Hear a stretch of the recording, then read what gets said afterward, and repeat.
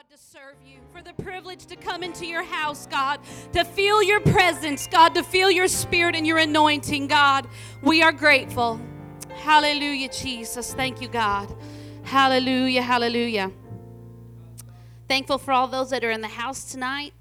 Pray that God will speak to us through his word, through his concepts, through the principles of his word, that we can take them. Pastor on Sunday kind of went back, and I tell you what, I've been in church my whole life, but I can hear repentance and baptism in Jesus' name and filling of the Holy Ghost preached over and over, and it stirs me up every time because it's just the word of God, and the word of God is alive. And when we hear the scriptures, it does something. It connects with the Holy Ghost right inside of here is what it does. So tonight we're going to talk about something that is not new. There's nothing new under the sun. These are just timeless principles in the Word of God, and we're going to rehearse them and discuss them tonight. If you'll turn with me to the book of Colossians, chapter 1 and verse 16, we're going to read a scripture before we start tonight. Colossians 1:16. And the Bible says, "For by him were all things created, that are in heaven and that are on earth, visible and invisible, whether they be thrones or dominions or principalities or powers. All things were created by him and for him." So tonight, I've just simply titled this, Stewards. Just stewards. And we're going to talk about that tonight. Pastor, will you lead us to God in prayer for tonight?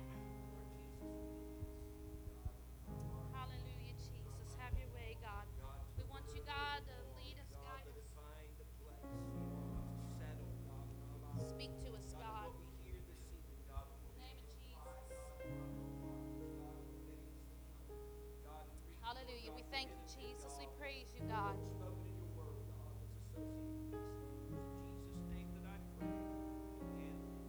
Amen. You can be seated tonight.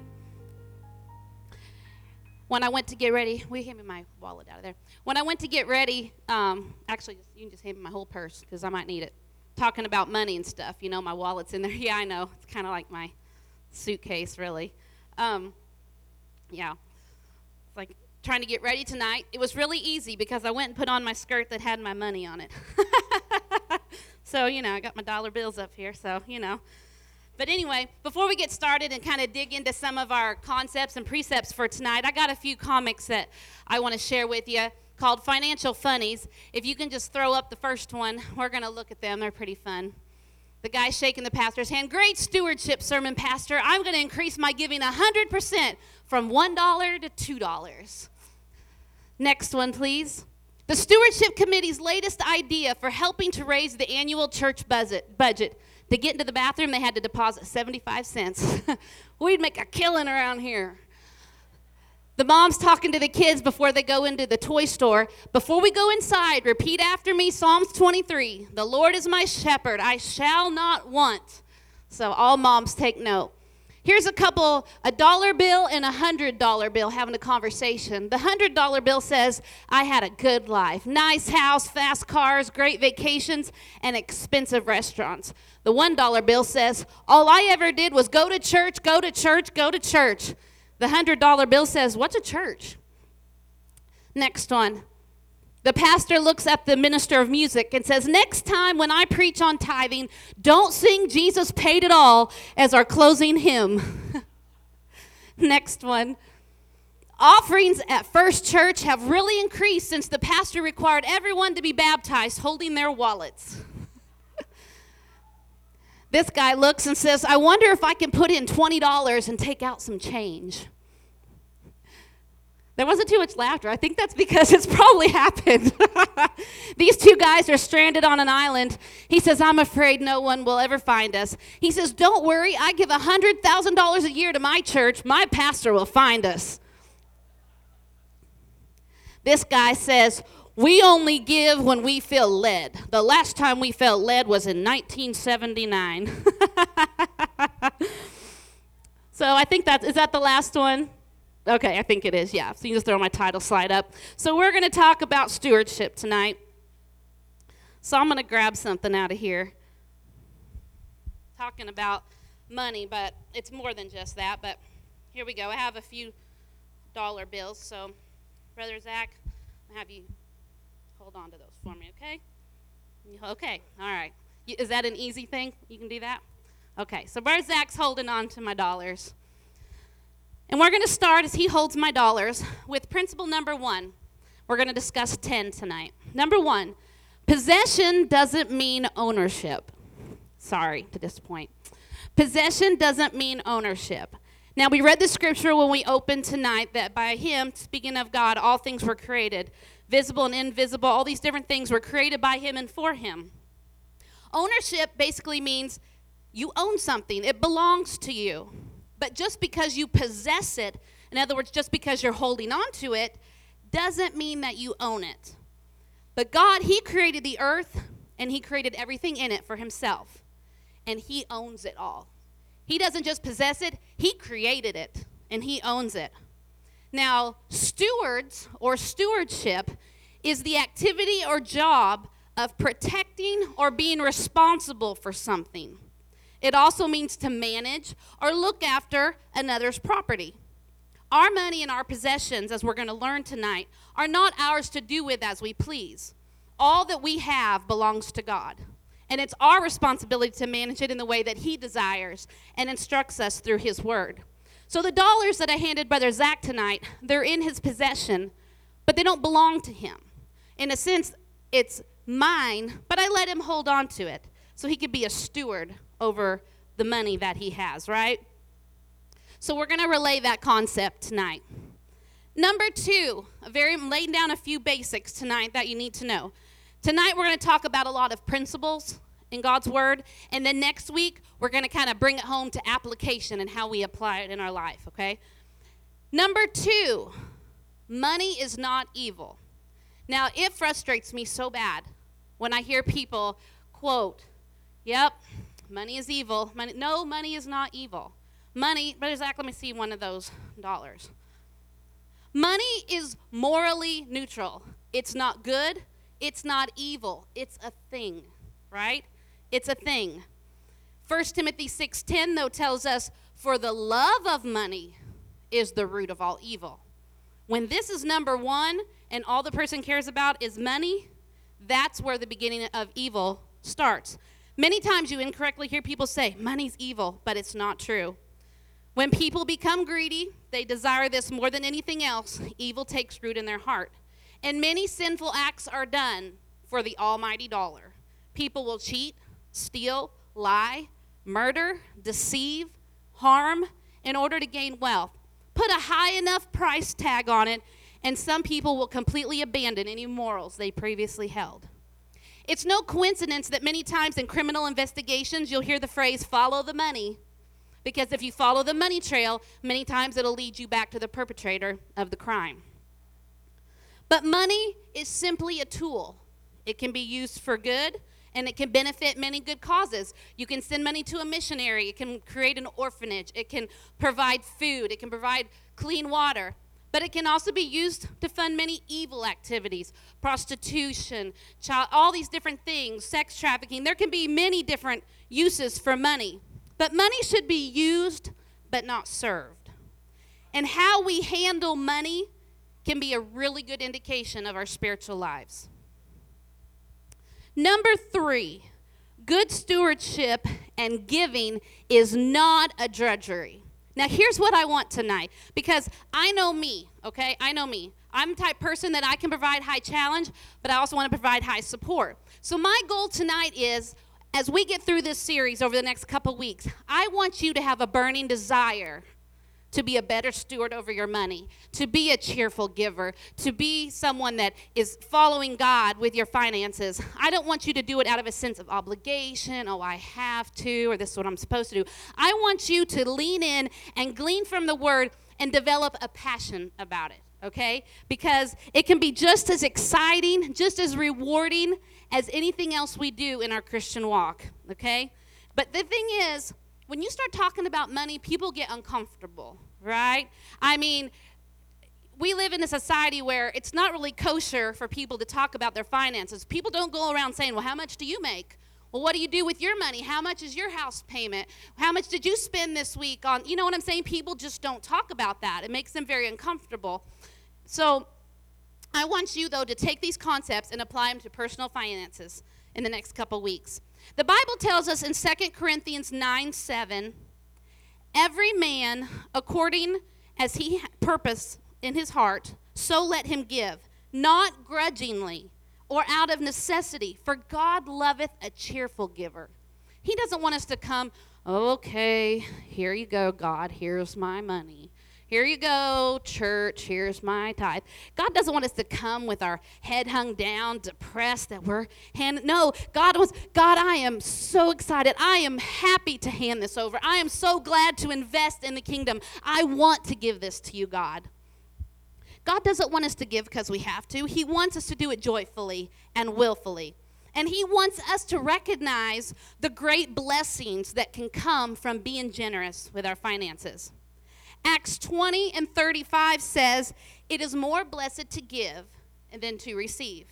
Now, a lot of what I'm talking about tonight, I have based off the book by Randy Alcorn called Money, Possessions, and Eternity. Now, me as a person, I am not that big of a nonfiction reader. Like, give me a good Christian fiction book, and I can just eat it up, stay up till 2 or 3 in the morning. But a nonfiction book, it's a struggle.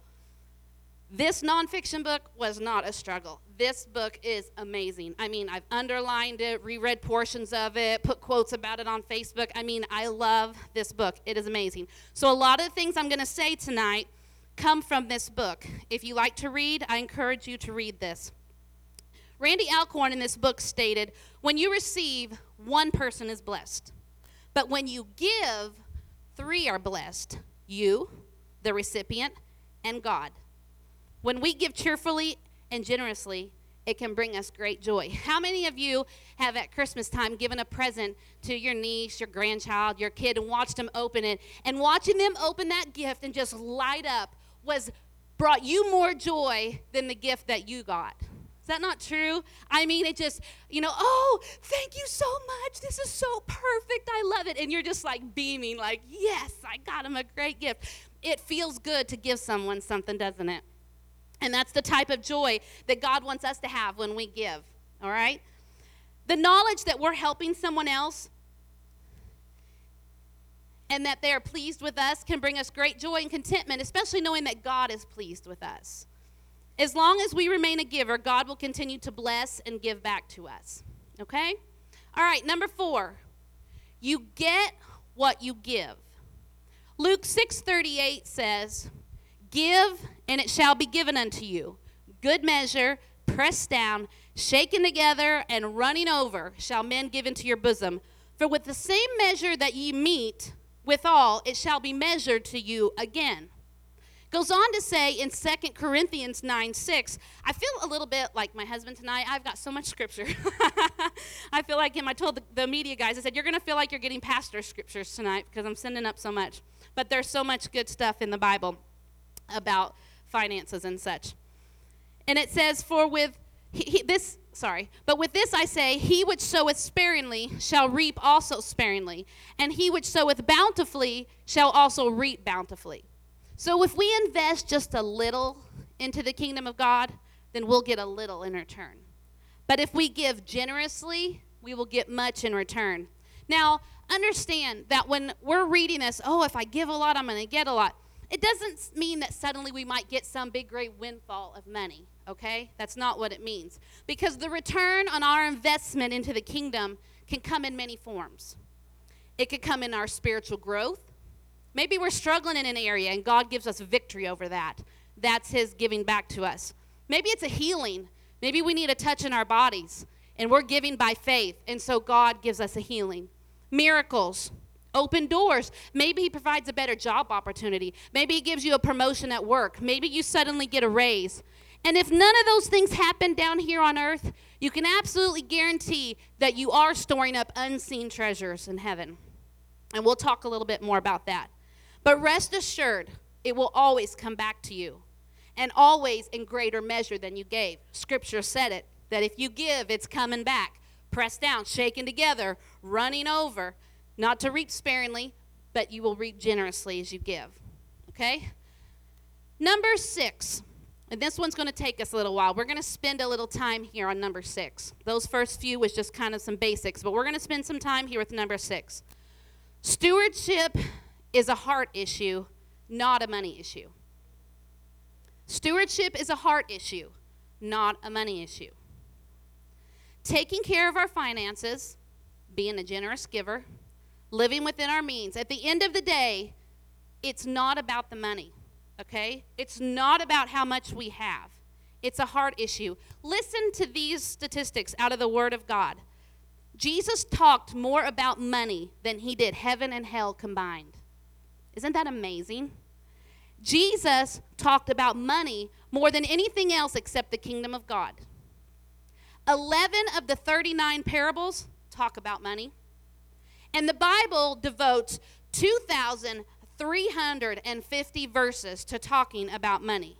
That's more than all the scriptures about faith and prayer combined. Now, how many times you heard someone say, if you're going to be saved, you need to be praying. You got to talk to God in order to have a relationship with him. You got to walk by faith. You got to have faith. It takes faith to believe in God, does it not? But yet God spent more time talking about money than any of those things. So wouldn't you agree with me then that it must be pretty important? I agree. So why? Why did he choose to do that? Why did he give us so much instruction about money and possessions in his word? Why does he say more about how we are to view money and possessions than any other single thing? What did he know about stewardship that we don't? Well, let's look at some scriptures and stories in the Bible to talk about this idea. You guys remember Zacchaeus? I know if you're a Sunday school teacher, you do. Remember good old Zacchaeus? Right. Well, after his meeting with Jesus and him coming to his house and all that, old Zacchaeus had a change of heart, didn't he? And he said, I'm going to give half my money to the poor, and those that I cheated, I'm going to pay them back 4 times what I took. Well, let's look at Jesus' response to Zacchaeus. Some people would say Zacchaeus. Jesus didn't just say, good idea, Zacchaeus. Good idea. That sounds like a good plan. He didn't say that. In Luke 19:9, Jesus said, today salvation is come to this house. What? Isn't that amazing? Jesus judged the reality of a man's salvation on the pureness of his conversion, based on his willingness, not just his willingness, but his cheerful eagerness to part with his money for the glory of God and the good of others. Isn't that amazing? I'm going to give my money to the poor. I'm going to pay back those that I cheated. Today, salvation has come to this house. There's a correlation between our money and our salvation. Then there's the polar opposite to Zacchaeus, the rich young ruler. This is the young man that came to Jesus asking what he had to do to inherit eternal life. He was a hardworking we might call him even a professional, decent young man. And he said, what can I do to have eternal life? And when Jesus told him to keep all the commandments, he said, I've kept them all. I've done that. So in other words, if he's kept the commandments, he must be a religious man, true. If he followed the law and he followed the commandments, okay, that's good. Well, then Jesus went on and instructed him and said, go sell your possessions and give to the poor, and you will have treasure in heaven, okay? Then come follow me. When the young man heard this, he went away sad because he had great wealth. He's like, I'll follow your commandments, God. I'll follow your word. But when it comes to money, no, you can't have that. I'm sorry. Just no. And he went away sad. He was willing to totally forsake eternal life in order to hold on to temporary wealth. Okay? Now, Jesus, after this man went away, he followed it up and he looked at his disciples and told them that it's hard for a rich man to go to heaven. Even harder than a camel to go through the eye of a needle. That's what he was telling his disciples. And the Bible says the disciples were astonished at this. Like it really surprised them because they didn't understand how great wealth, and having wealth is not wrong, okay? He wasn't saying it was a sin. It's not. But what he was saying is that as people begin to accumulate riches and wealth, that it can actually present a hindrance to spiritual growth. Not impossible. There's a lot of good people that have had wealth and handled it well, but God knows what we can handle. I think there's a lot. I would rather be poor and go to heaven than rich and go to hell. I tell you that much. Notice Jesus didn't tell this rich young man, he didn't tell him to give 10% to the poor, okay? Now, if this man was an obedient Jew, which I believe he was because he said he followed the commandments, then he was already doing that, okay? Now, Jesus didn't turn around and tell his disciples to go liquidate all their stuff and give away all their money. Jesus doesn't ask us of that. But Jesus, being God robed in flesh, knew this young man's heart. And he knew that in this young man's life, money was his God. And it became evident when Jesus asked of him, you can have eternal life and follow me, just go sell what you have. And the young man said, no, I can't do that. He knew that none of us as Christians can truly have God sitting on the throne of our life without first dethroning any other gods in our life. And that can include money. If Christ is not Lord over money and possessions in our life, then he's really not our Lord. Because that means we're withholding an area of our life to God and saying, nope, you can't have control over this area. I don't want you to tell me what to do with this area, right? The Bible says in Matthew 6:24, no man can serve two masters, for either he will hate the one and love the other, or else he will hold to the one and despise the other. You cannot serve God and mammon. And mammon's just a biblical word for money, okay? It's not that you can't serve God and have money. It's that you can't serve God and serve money, right? You can't serve it. Alcorn in his book says you can have 2 jobs, 3 siblings, 2 parents, but 1 spouse. And he said some relationships are meant to be exclusive. And this is how it is with our relationship with God. He's a jealous God. He's not going to share his throne with anyone. We will only have one master in our life because something in our life will always take top priority over everything else, okay? And that should be God in our life. I want that to be God in my life. But we can't serve God and money at the same time because if we serve money, it leads us away from God into things that are not of God. So if money is our master, then it's replaced God on the throne of our heart. You might say, well, I don't serve money. I mean, I don't have much of it.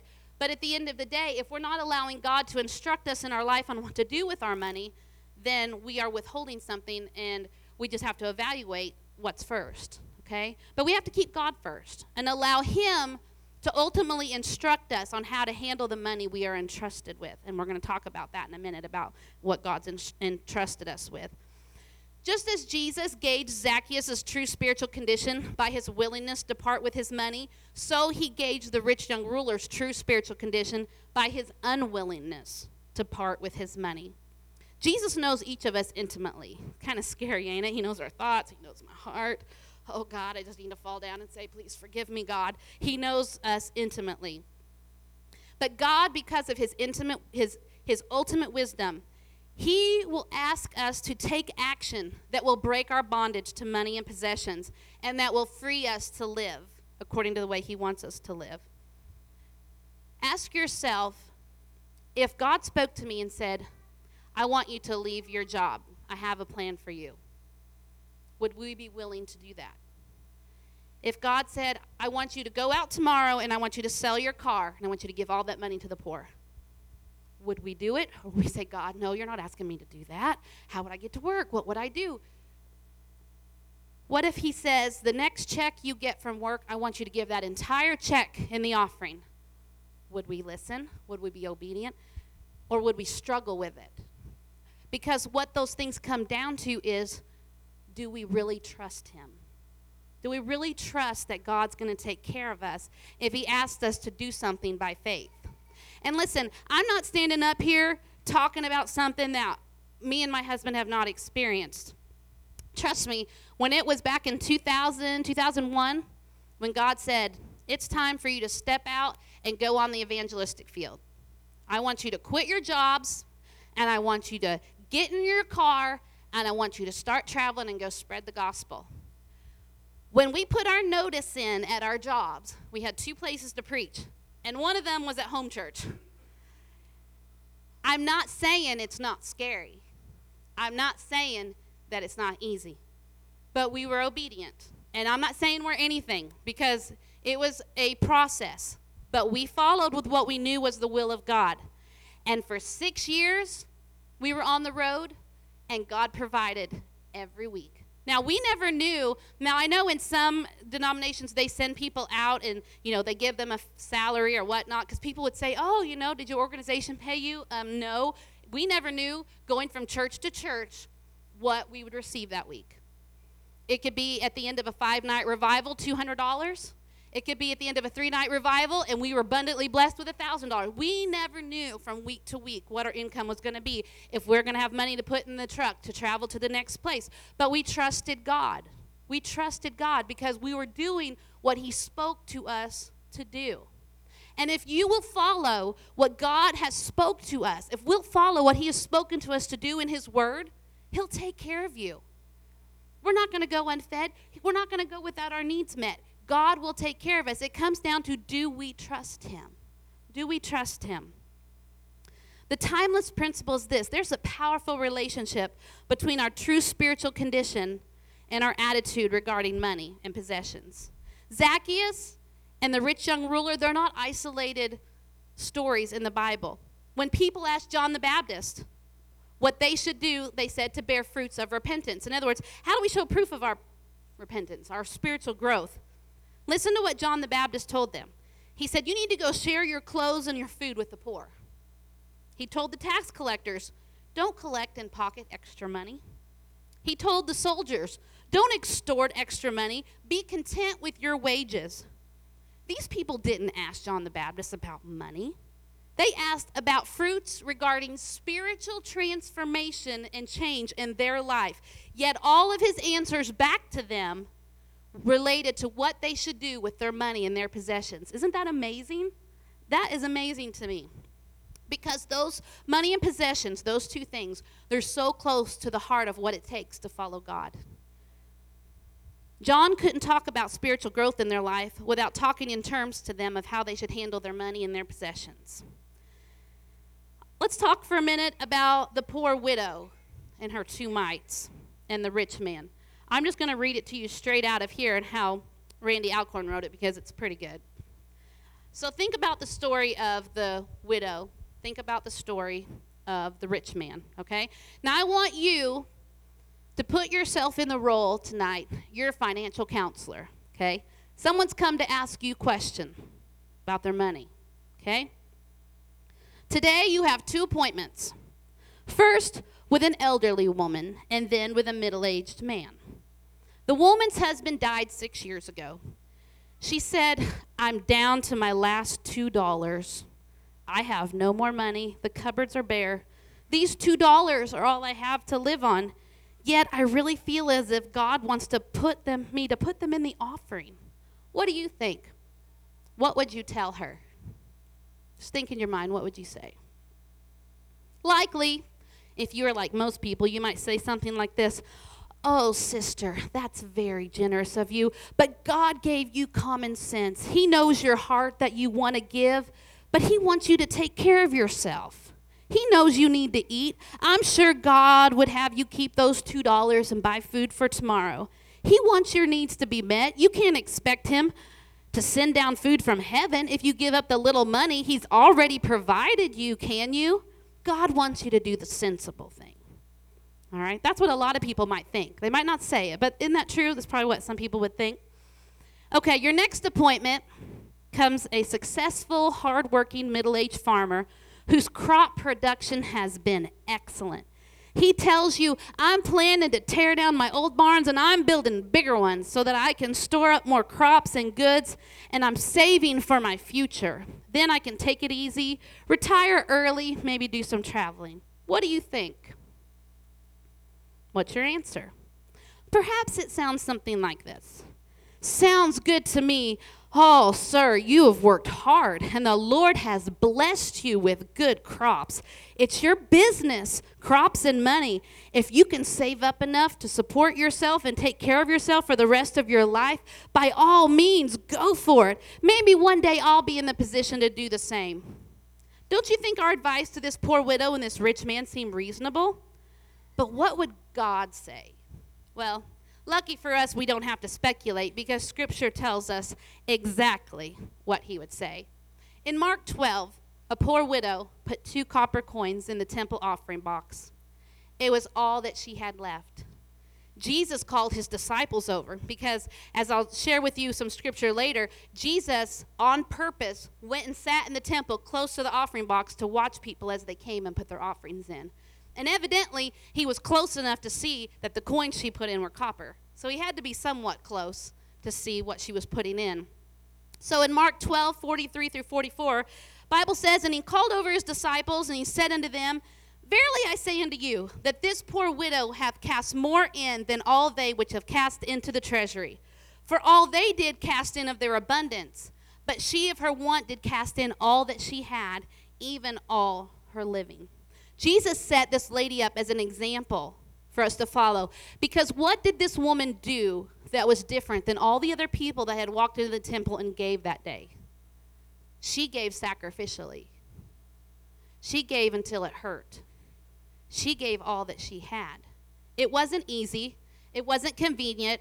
It wasn't, oh, I got $200, I'll throw in $2. It was, this is all I have, God, and I'm giving it to you. She gave sacrificially. She didn't throw it in casually. She carefully considered what she felt God was wanting her to do, and she followed through, and she gave all that she had. And we know the principles of God's word. When you give to him, he'll give back to you. My mind goes back to the story in the Old Testament of the woman and her son, and she says, I'm just going to bake a little cake, and we're going to eat, and then we're going to die. And the man of God comes through, and he says, oh, before you do that, make me a little cake first. Are you crazy? This is all I got left for me and my kid. I mean, how many of you moms out there would, this is our last meal, and the pastor comes along and says, make me a little bit first. No, I'm taking care of my child, and then we're going to die. But you know what? Now this woman, she followed what the man of God and what she felt to do. And you know what? Her meal never ran out. God provided for them. If she had not done what God had asked of her, they would have ate their last meal and they would have died. But because she was obedient, God took care of her and her son because she was obedient. That's what God's asking us to do, to trust him that he will take care of us. He will. I promise you. It has happened so many times in my life.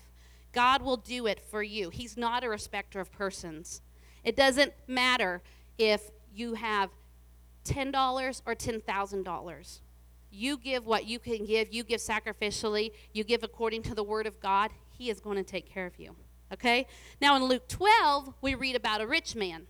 Now, nothing says in the Bible, there's no disparaging remarks saying anything about him being dishonest. It doesn't say that he wasn't religious or anything like that. He was working diligently to build his business. He wasn't doing anything wrong, okay? He worked hard to build his wealth. And the Bible says he made plans to tear down his barns and build bigger barns, okay? But that's all he was consumed with, was his business. And Jesus said, you fool, this very night your life will be demanded from you. He was so focused on planning for his future down here that he wasn't making any investment when he was going to leave this earth and be up there. Jesus went on to say in verse 21 that all of us are the same as this rich fool when we lay up treasures for ourselves and we're not rich or generous towards God. Okay? So the study of Zacchaeus, the rich young ruler, the poor widow, the rich fool, and all these other Bible characters, it shows us through each of these stories, and these are just a few of many, that our handling of money can almost act as a litmus test of our true character, kind of an index of our spiritual lives. What are you doing with your money? Where are you at in your walk with God? Think about this idea.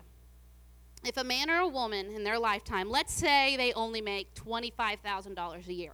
In our society, that's barely enough to scrape by, right? I mean, that's not even minimum wage. Let's say $25,000 a year is what they make, okay? From the age of 25 until they reach 65, they will have had $1 million pass through their hands. But doesn't that kind of blow your mind? $25,000 a year, but in that amount of time, they'll have had $1 million go through their hands in that 40 years. That's a lot of money. Even $25,000, you compare it on a global scale, that's wealth compared to most of the world. Someday, we're going to give an account of our life before God. And if he asked us, where did all your money go? What did you spend your money on? And then we ask ourselves, what's been accomplished in eternity or for eternity through my use of my money? And I say my money with quotes. It's not really my money. In the story of the poor widow, as I said, Jesus took time just to sit down and watch the givers as they brought their money to the temple. He was interested enough in what people were giving that he chose to make it even a lesson to share with his disciples. Can we put Christ before everything else? Put him first? You know how the scriptures talk about us denying ourselves, take up our cross, follow him. But can we do all that with no effect on what we do with our money? I don't think so. However, in our society, you'll hear a lot of different voices saying things like, tithing was Old Testament, doesn't apply to us. New Testament practice of giving away to the poor, it doesn't apply to us. The scripture that talks about not to stockpile assets and hoard possessions, that doesn't apply to us. So what does apply to us? Our spiritual lives are absolutely at stake, but also our families. Consider this. We all know, we've heard the statistics that half of all marriages end in divorce. And that's not exclusive to the world. That statistic has creeped into the church. Half of all marriages end in divorce. And 80% of divorced couples indicate that financial issues played a primary role in ending their marriage. Money issues contributed to ending their marriage. Think about if we could get our hearts right when it comes to our money, how many other areas of our life would fall into place? It can happen because God's going to give it back to us. All right, number 7. Earthly temporal treasures and heavenly eternal treasures are not equal. Matthew 16:19-21 says, "Lay not up for yourselves treasure on earth, where moth and rust doth corrupt, and where thieves break through and steal. But lay up for yourselves treasures in heaven, where neither moth nor rust doth corrupt, and where thieves do not break through nor steal. For where your treasure is, there will your heart be also." So basically what Scripture is telling us, we can amass a lot of belongings, a lot of things here on earth. But we can only enjoy those things while we're here on earth. And our time here on earth, while it may seem long, in reference to eternity, life is but a vapor, Bible says. It's but a vapor. It's a very short time. We can only enjoy our treasures here on earth while we're alive on earth. These things won't stand up to the test of time. How many of y'all have had clothes fade, cars fall apart, paint peel on the house? Things break down. Things get broken. Things rust. They depreciate. They break. They have no lasting value when you compare them to the treasures that we can lay up in heaven. And of course we know we can't take any material wealth with us when we die, right? It's like the two guys standing there at the graveside, and they got this big pile of money, and he said he wanted us to bury his money with him, that he wants to take all these thousands and throw them in, but I think we should just write him a check and put it in there and take the money with us. You can't take it with you, right? Nope, it's not going anywhere. They're not going to stand up to the test of time. However, when we use our resources on earth, the earthly, tangible things we can hold on to, our money, our possessions, when we use those resources and we invest them into spiritual things, like, well, how do we do that, Sister Me? Like giving to missions, feeding the poor. We take up collection at Thanksgiving and Christmas so the money can go to help feed some of the families in our community that don't have enough money to have a Thanksgiving dinner. When we're sending money overseas so the missionaries can help build an orphanage and take care of these children who have no parents. Whenever we pay our tithes, we are gaining eternal treasures in heaven that are absolutely going to last forever. This last verse I read talked about our hearts being where our treasure is. So basically, if we have our sights set on heaven and on eternal things, then our hearts will follow and be about our Father's business. So wherever you see that people are investing their money, that's what's important to them. Simple concept. But if people are investing money in the church, church is important to them. If people are investing money into cars or into a hobby, and they do that more than anything else, that's what's important to them. You can see where their heart is by where their money goes, okay? Number 8, we are managers of God's assets. You got to have a biblical view of money and possessions, okay? Many of us, we could say, thank you, God, I'm alive. I woke up with breath in my body. He gave us the ability for many people to go to work and do a job. It's not always a job that we enjoy, but it's a job that we are able to perform. it gives us an income to help supply things for our family. He gives us health and strength. He wakes us up in the morning with breath to be able to get on our feet. God has blessed us with those things. Think about this. Would a landscaper have a job if there was no grass that ever grew? Who makes the grass grow? He does. Simple, right? But because God created grass and grass grows, landscapers have a job. What about a cook? Well, cooks have jobs because there's food. Well, where does food come from? God created potatoes. God created cows, right? He created the animals that provide the meat. He created the vegetables that are grown that we can then take home and eat, right? Cook has a job because God created those things. A mechanic. Well, how does that relate? Well, mechanics can have income from their jobs because God gave people wisdom on how to create different modes of transportation, right? I mean, as simple as it is to say, if God didn't create us humans with a brain, there's a whole lot of stuff wouldn't be able to happen, right? We couldn't do anything. I mean, people say, oh, that's man-made. But in reality, who made man? He did. So what we have, it doesn't belong to us. It belongs to God. He owns it all, and we are his steward.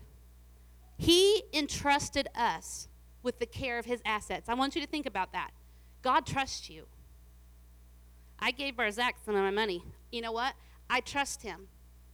I trust him to take care of it. I think I do. Yeah, I do. I do. And so God entrusts us with the care of his assets.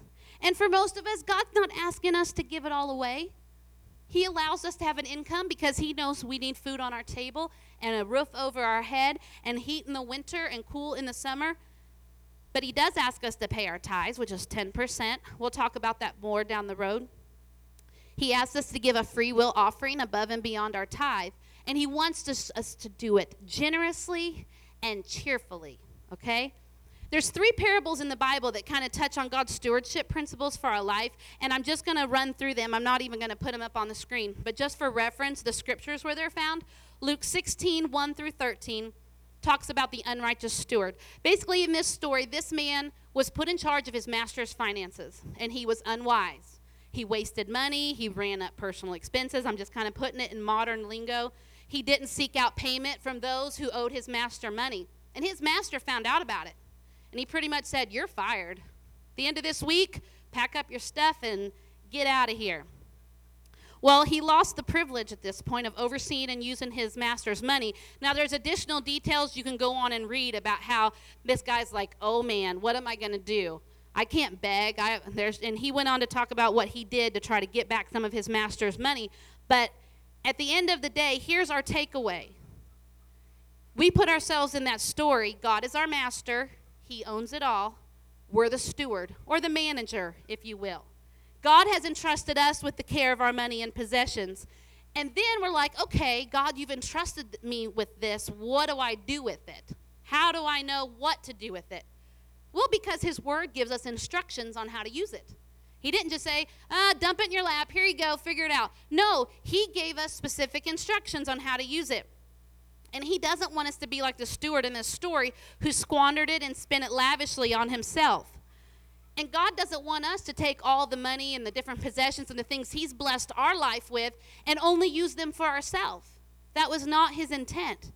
Because, I mean, at some point, all of us are going to die unless the rapture takes place first. But at some point, we are going to reach an end where it says, you're done. And at that point, everything we've done is frozen. Once we're dead, we can't go back and change anything. We can't go back and do anything. Once the rapture takes place, then it's over. And we give an account. And God may ask us what we did with his resources. The next parable is in Matthew 25, 14 through 30. This is the parable of the man who had 3 servants. This might be one that you're more familiar with. He gave the first one 5 talents, the second one 2 talents, and the third he gave 1 talent. Now, the master went away, and the Bible says that the first 2 doubled their master's money. And the third, he didn't do anything with it.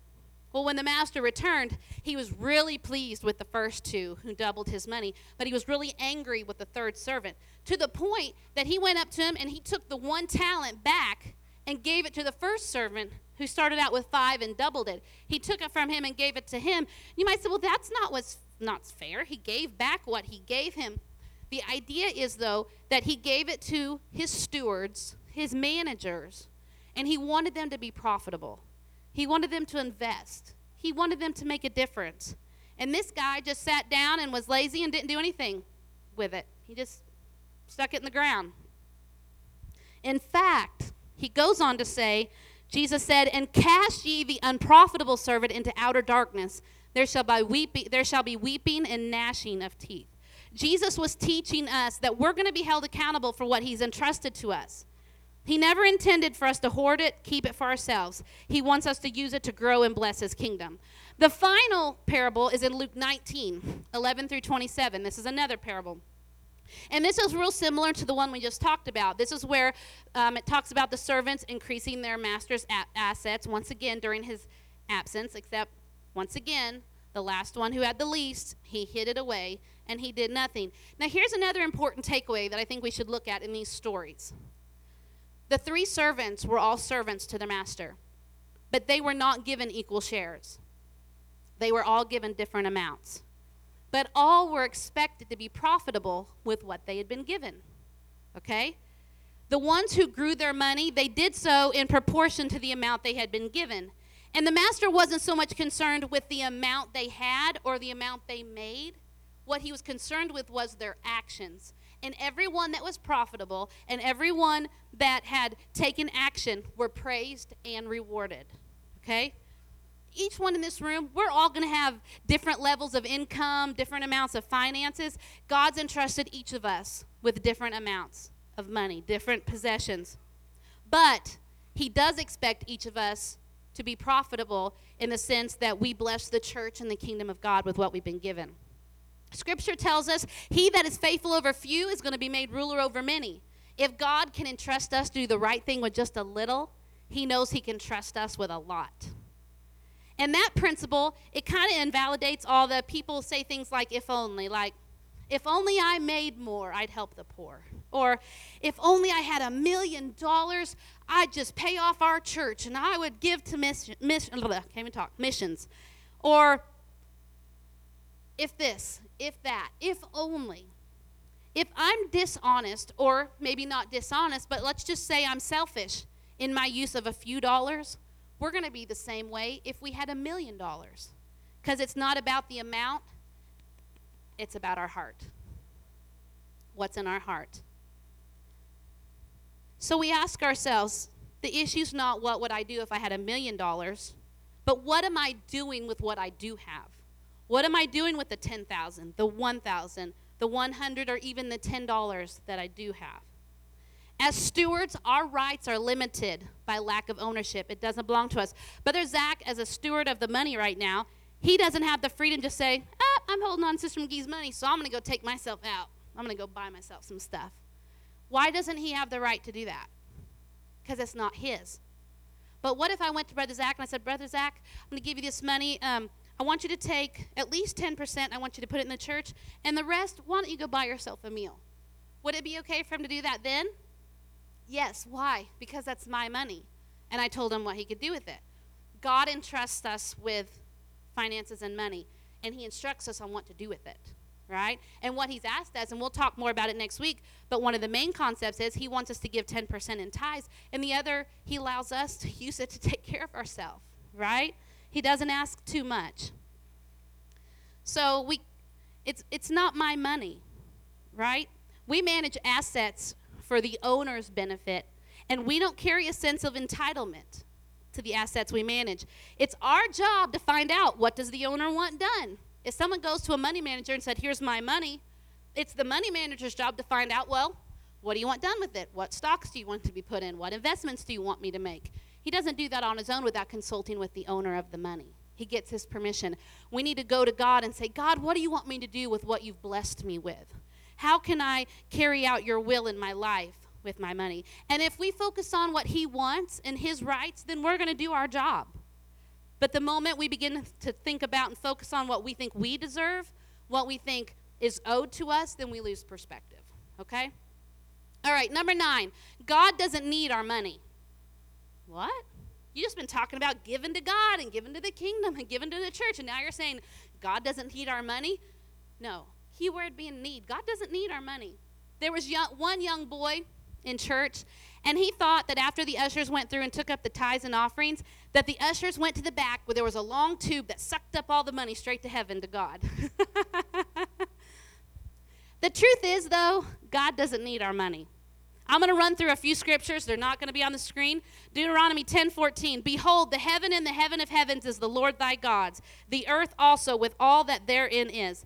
Leviticus 25:23. For the land is mine, for ye are strangers and sojourners with me. Job 41:11. Who hath prevented me that I should repay him? Whatsoever is under the whole heaven is mine. Psalm 50:10-12. For every beast of the forest is mine, God says, and the cattle upon 1,000 hill. I know all the fowls of the mountains, and the wild beasts of the field are mine. If I were hungry, I would not tell thee, for the world is mine, and the fullness thereof.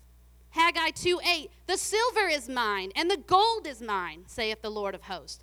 1 Corinthians 6:19-20. What?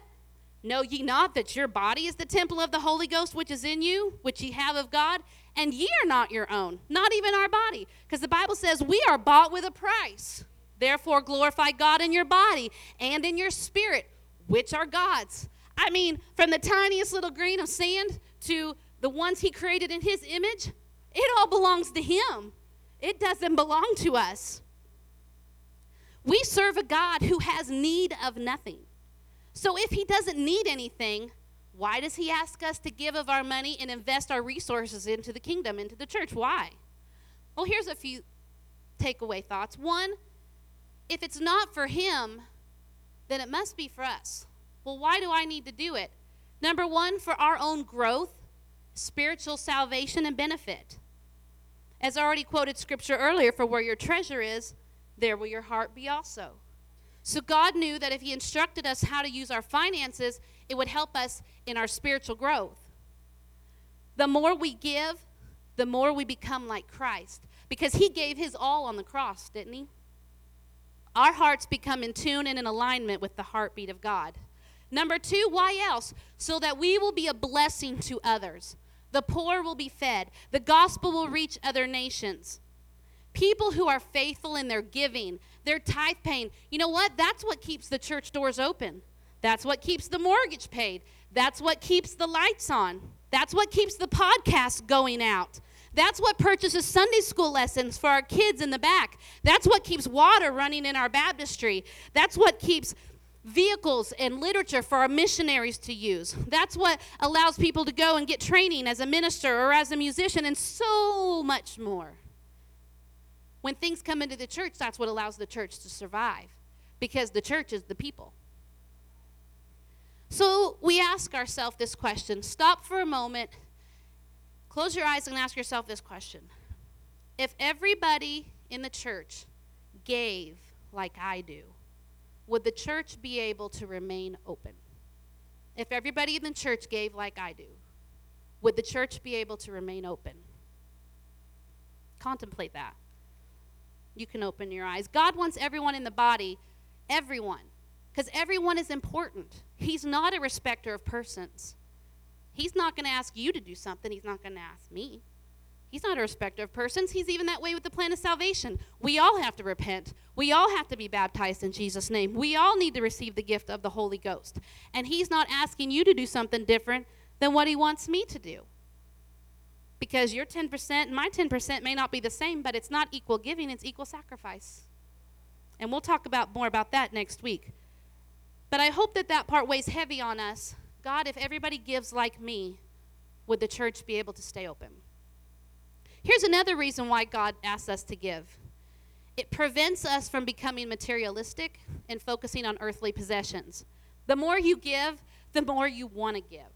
When you see God operate in your life as a result of your giving, it makes you want to do it more. I remember when we first stepped out on the evangelistic field, God really was amazing about really building our faith with finances, because I wish I'd remembered to bring my little journal that I was keeping at that time. But right off the bat, when we've had our very first revival, I think Paul's grandma had given us some money, maybe like $25 or something like that. This is when the church was still down in Kingsburg. and we were driving. And I think at that time, it's been a long time ago, if I have my story straight, I think that your wife was driving to church and you were working late, but I don't know. Anyway, I just know that I ended up giving it to your wife because for some reason y'all needed it at that time. I don't remember why. Well, then the same night, someone else in the church came up and gave me double what I had given away. Well, then I'm like, God, I just gave money away. And so then I took that money and I went and I passed it on.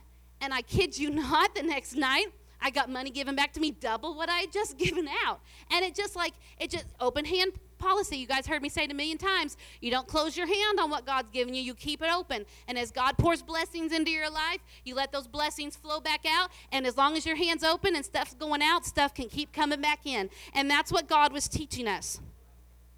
There's a Be Modest boutique. You all know I've talked about them quite a bit. They're a boutique in Ohio that sells modest ladies' clothing. They are a nonprofit. They don't take in, they're not doing it for profit to make a bunch of money. Currently, they give $1,000 a month to the prison Princess Within conferences. Every month, whatever they make, $1,000. They said, you know what, God's been blessing our business, and we're thinking about increasing it to $1,500. I mean, God's blessing them, so they're going to raise their giving. They're not saying, oh, God blessed me for giving. I got extra, so here it goes. No, you know what? God gave them more, so they decided to give more. That's the type of attitude God wants us to have, okay? I was talking to Brother Mike Penrod before church. We've been talking a lot. I think Pastor had mentioned it, how a few weeks ago he taught on tithing, and Mike started tithing off of his scrap metal that he does.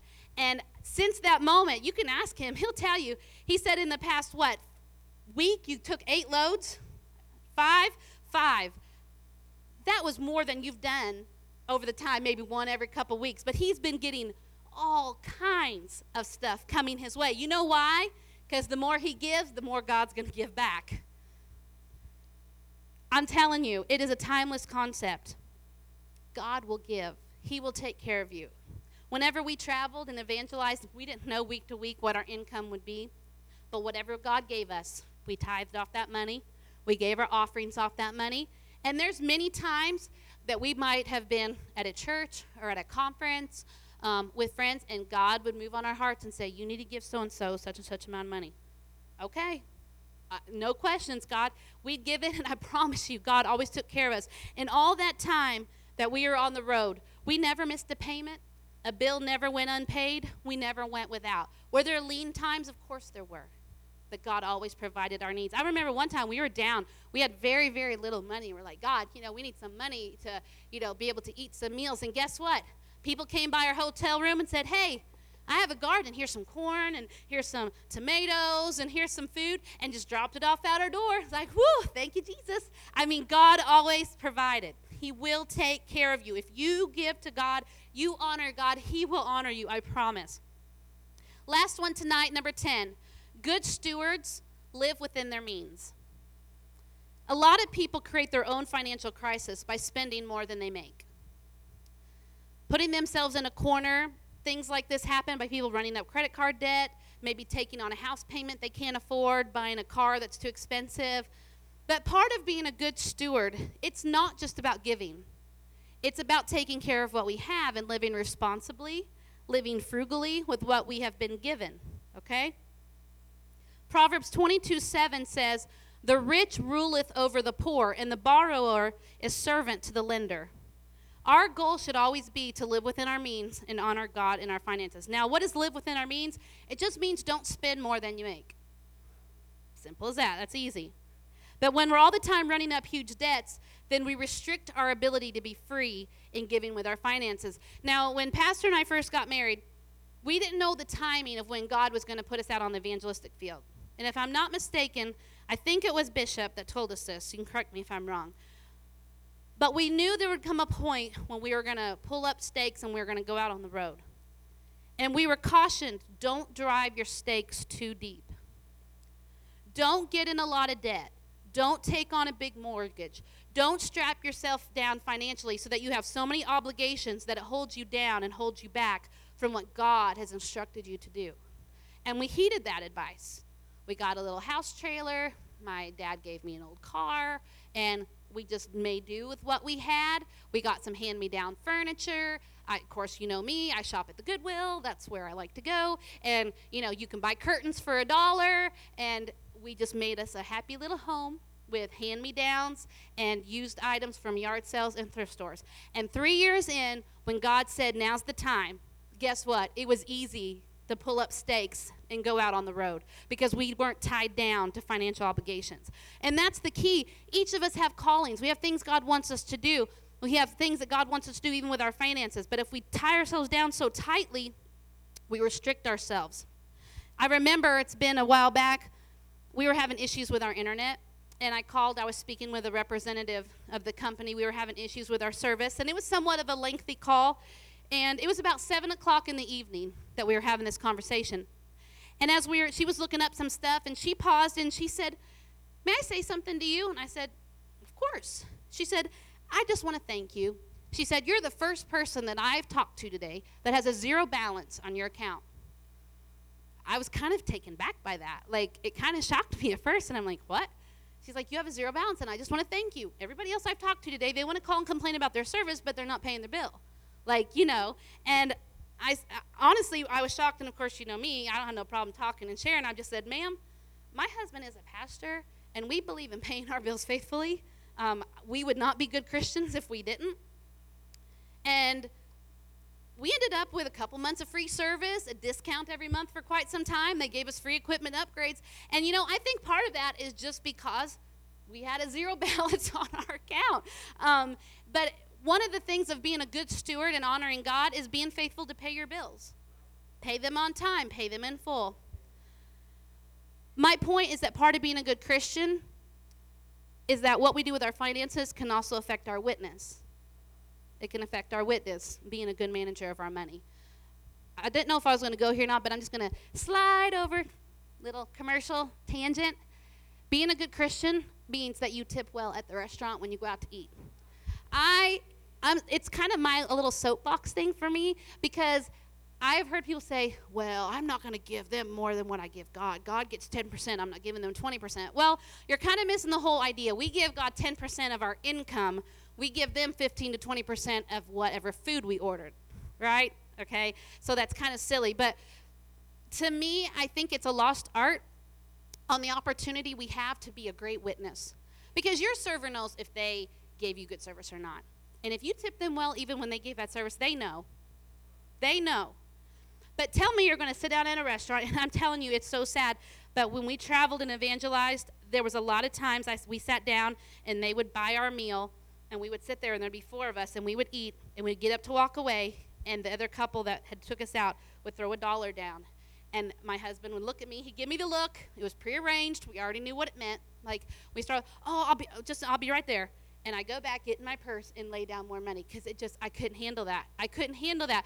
How can you lay down $1 for 4 people and then say, oh, we'd love to have you come to our church? They ain't ever coming to your church. We don't want to give God's people a bad name. So, little side commercial off my soapbox. That's ended, okay? You better believe that whenever a major purchase is about to happen, that we seek God's direction. When the first time we went to buy a house, the only house we've ever owned, ever lived in, we prayed about it. God, we want to be in the house you want us to be in. If this isn't right, don't let it happen. We prayed many times when we went to buy a vehicle for our family. God, let us get the right vehicle. Because God sees the future, and we can't. And one thing is for sure, when you purchase something here on earth, we inherit all the problems that come with it. Can I get an amen? You get a house, you get all the hidden issues that come with the house. You get a vehicle, you get the unknown mechanical problems that come with the vehicle. Amen? You can become so frustrated when you spend your good, hard-earned money on something only for problems to crop up later. It can be frustrating, okay? But on the contrary, I want you to think about this. When you invest in the kingdom of God, when you put your money into spiritual things, there's no risk. It's not a gamble. You want to give to a for sure thing?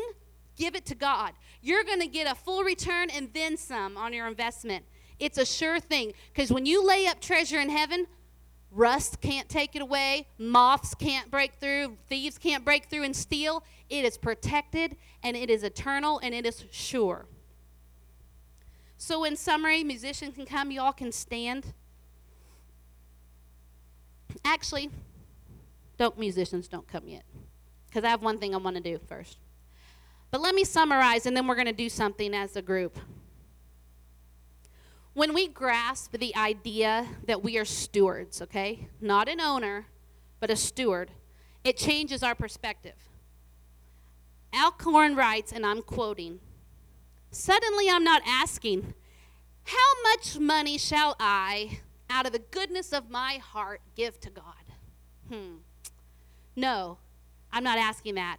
I'm asking, since all of my money is really yours, Lord, how much money of yours would you like me to invest today? Where would you like me to put it?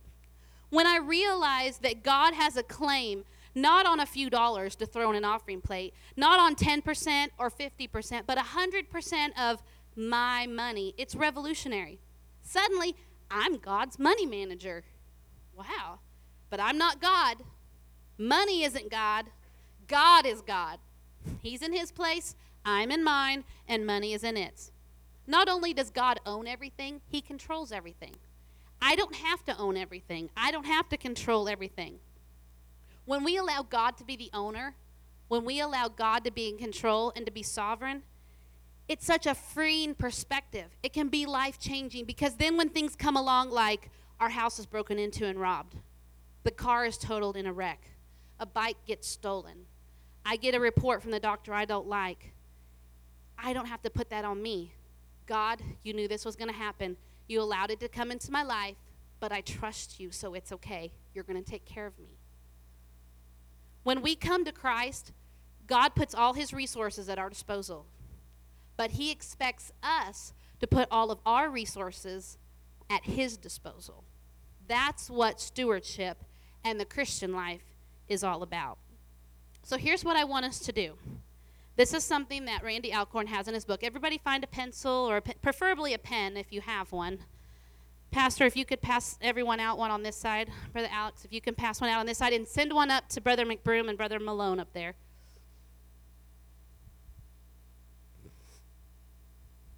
Turn it over. Don't read it yet, because I want us to all read it together. I know, you're going to be like, what does it say? That way we can all discover it together.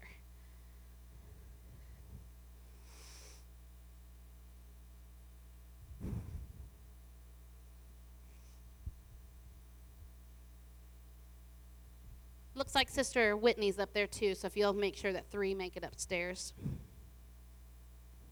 Everybody got one? Just about? All right. Got a couple more. All right. So turn them over. It says transfer of title. And this is what I'm asking you to do tonight. You're going to date this. And here's what it says.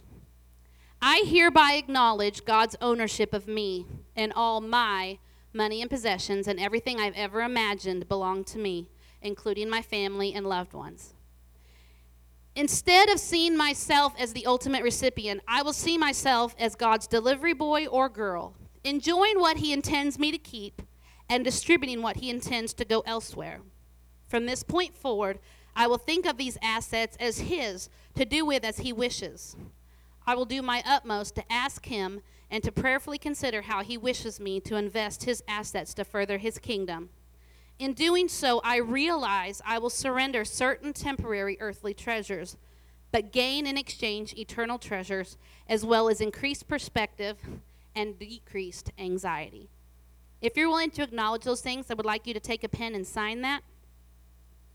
And then I would like you to exchange it with your neighbor and let them sign as your witness. Now listen, don't sign it just because you're sitting here. If you're not willing to do this yet, don't sign it.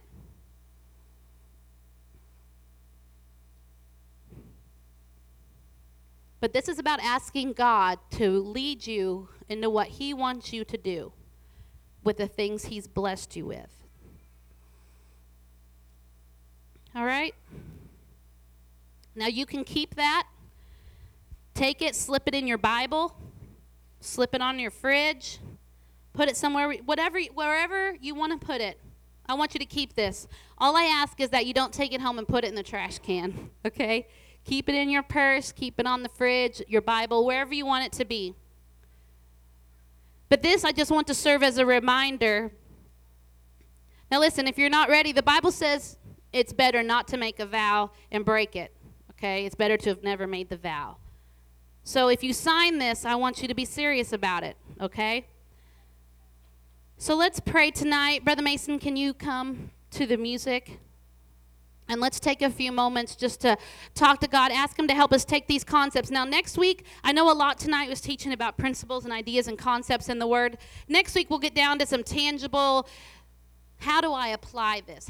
What do I actually do with the things I have? Some actual applications in our life. What giving, what being a good steward, what it actually looks like. Practical application.